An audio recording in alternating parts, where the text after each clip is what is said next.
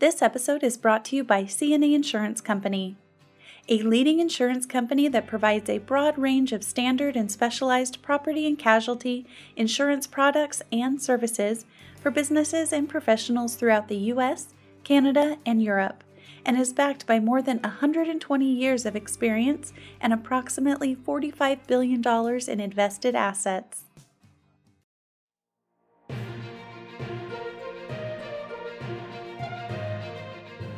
Hi, this is Alyssa Burley with Rancho Mesa's Media Communications and Client Services Department. Thank you for listening to today's top Rancho Mesa news, brought to you by our Safety and Risk Management Network, Studio One. Welcome back, everyone. My guest is Jeremy Houlihan, Account Executive with Rancho Mesa. He specializes in the janitorial and maintenance industry.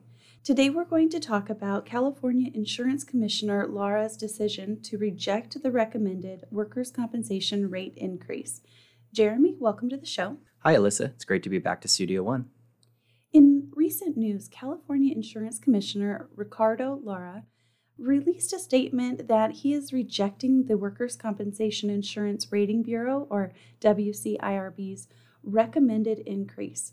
Jeremy, how can you explain to us what this recommended increase was and what it means for the workers' compensation industry?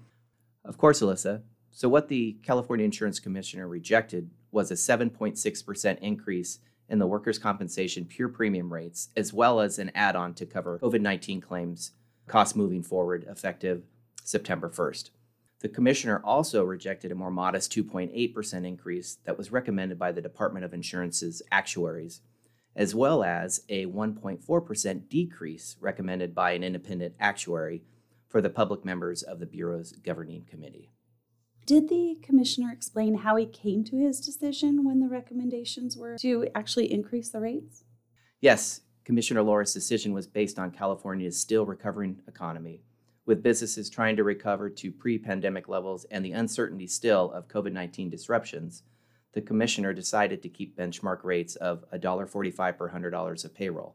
Now, keep in mind that the pure premium rate is only advisory, as the California Commissioner does not have any rate-setting authority over workers' comp rates. In fact, the rate level of $1.45 is actually 18% lower than the industry-filed average pure premium rate of $1.77, and that's as of January 1st of this year.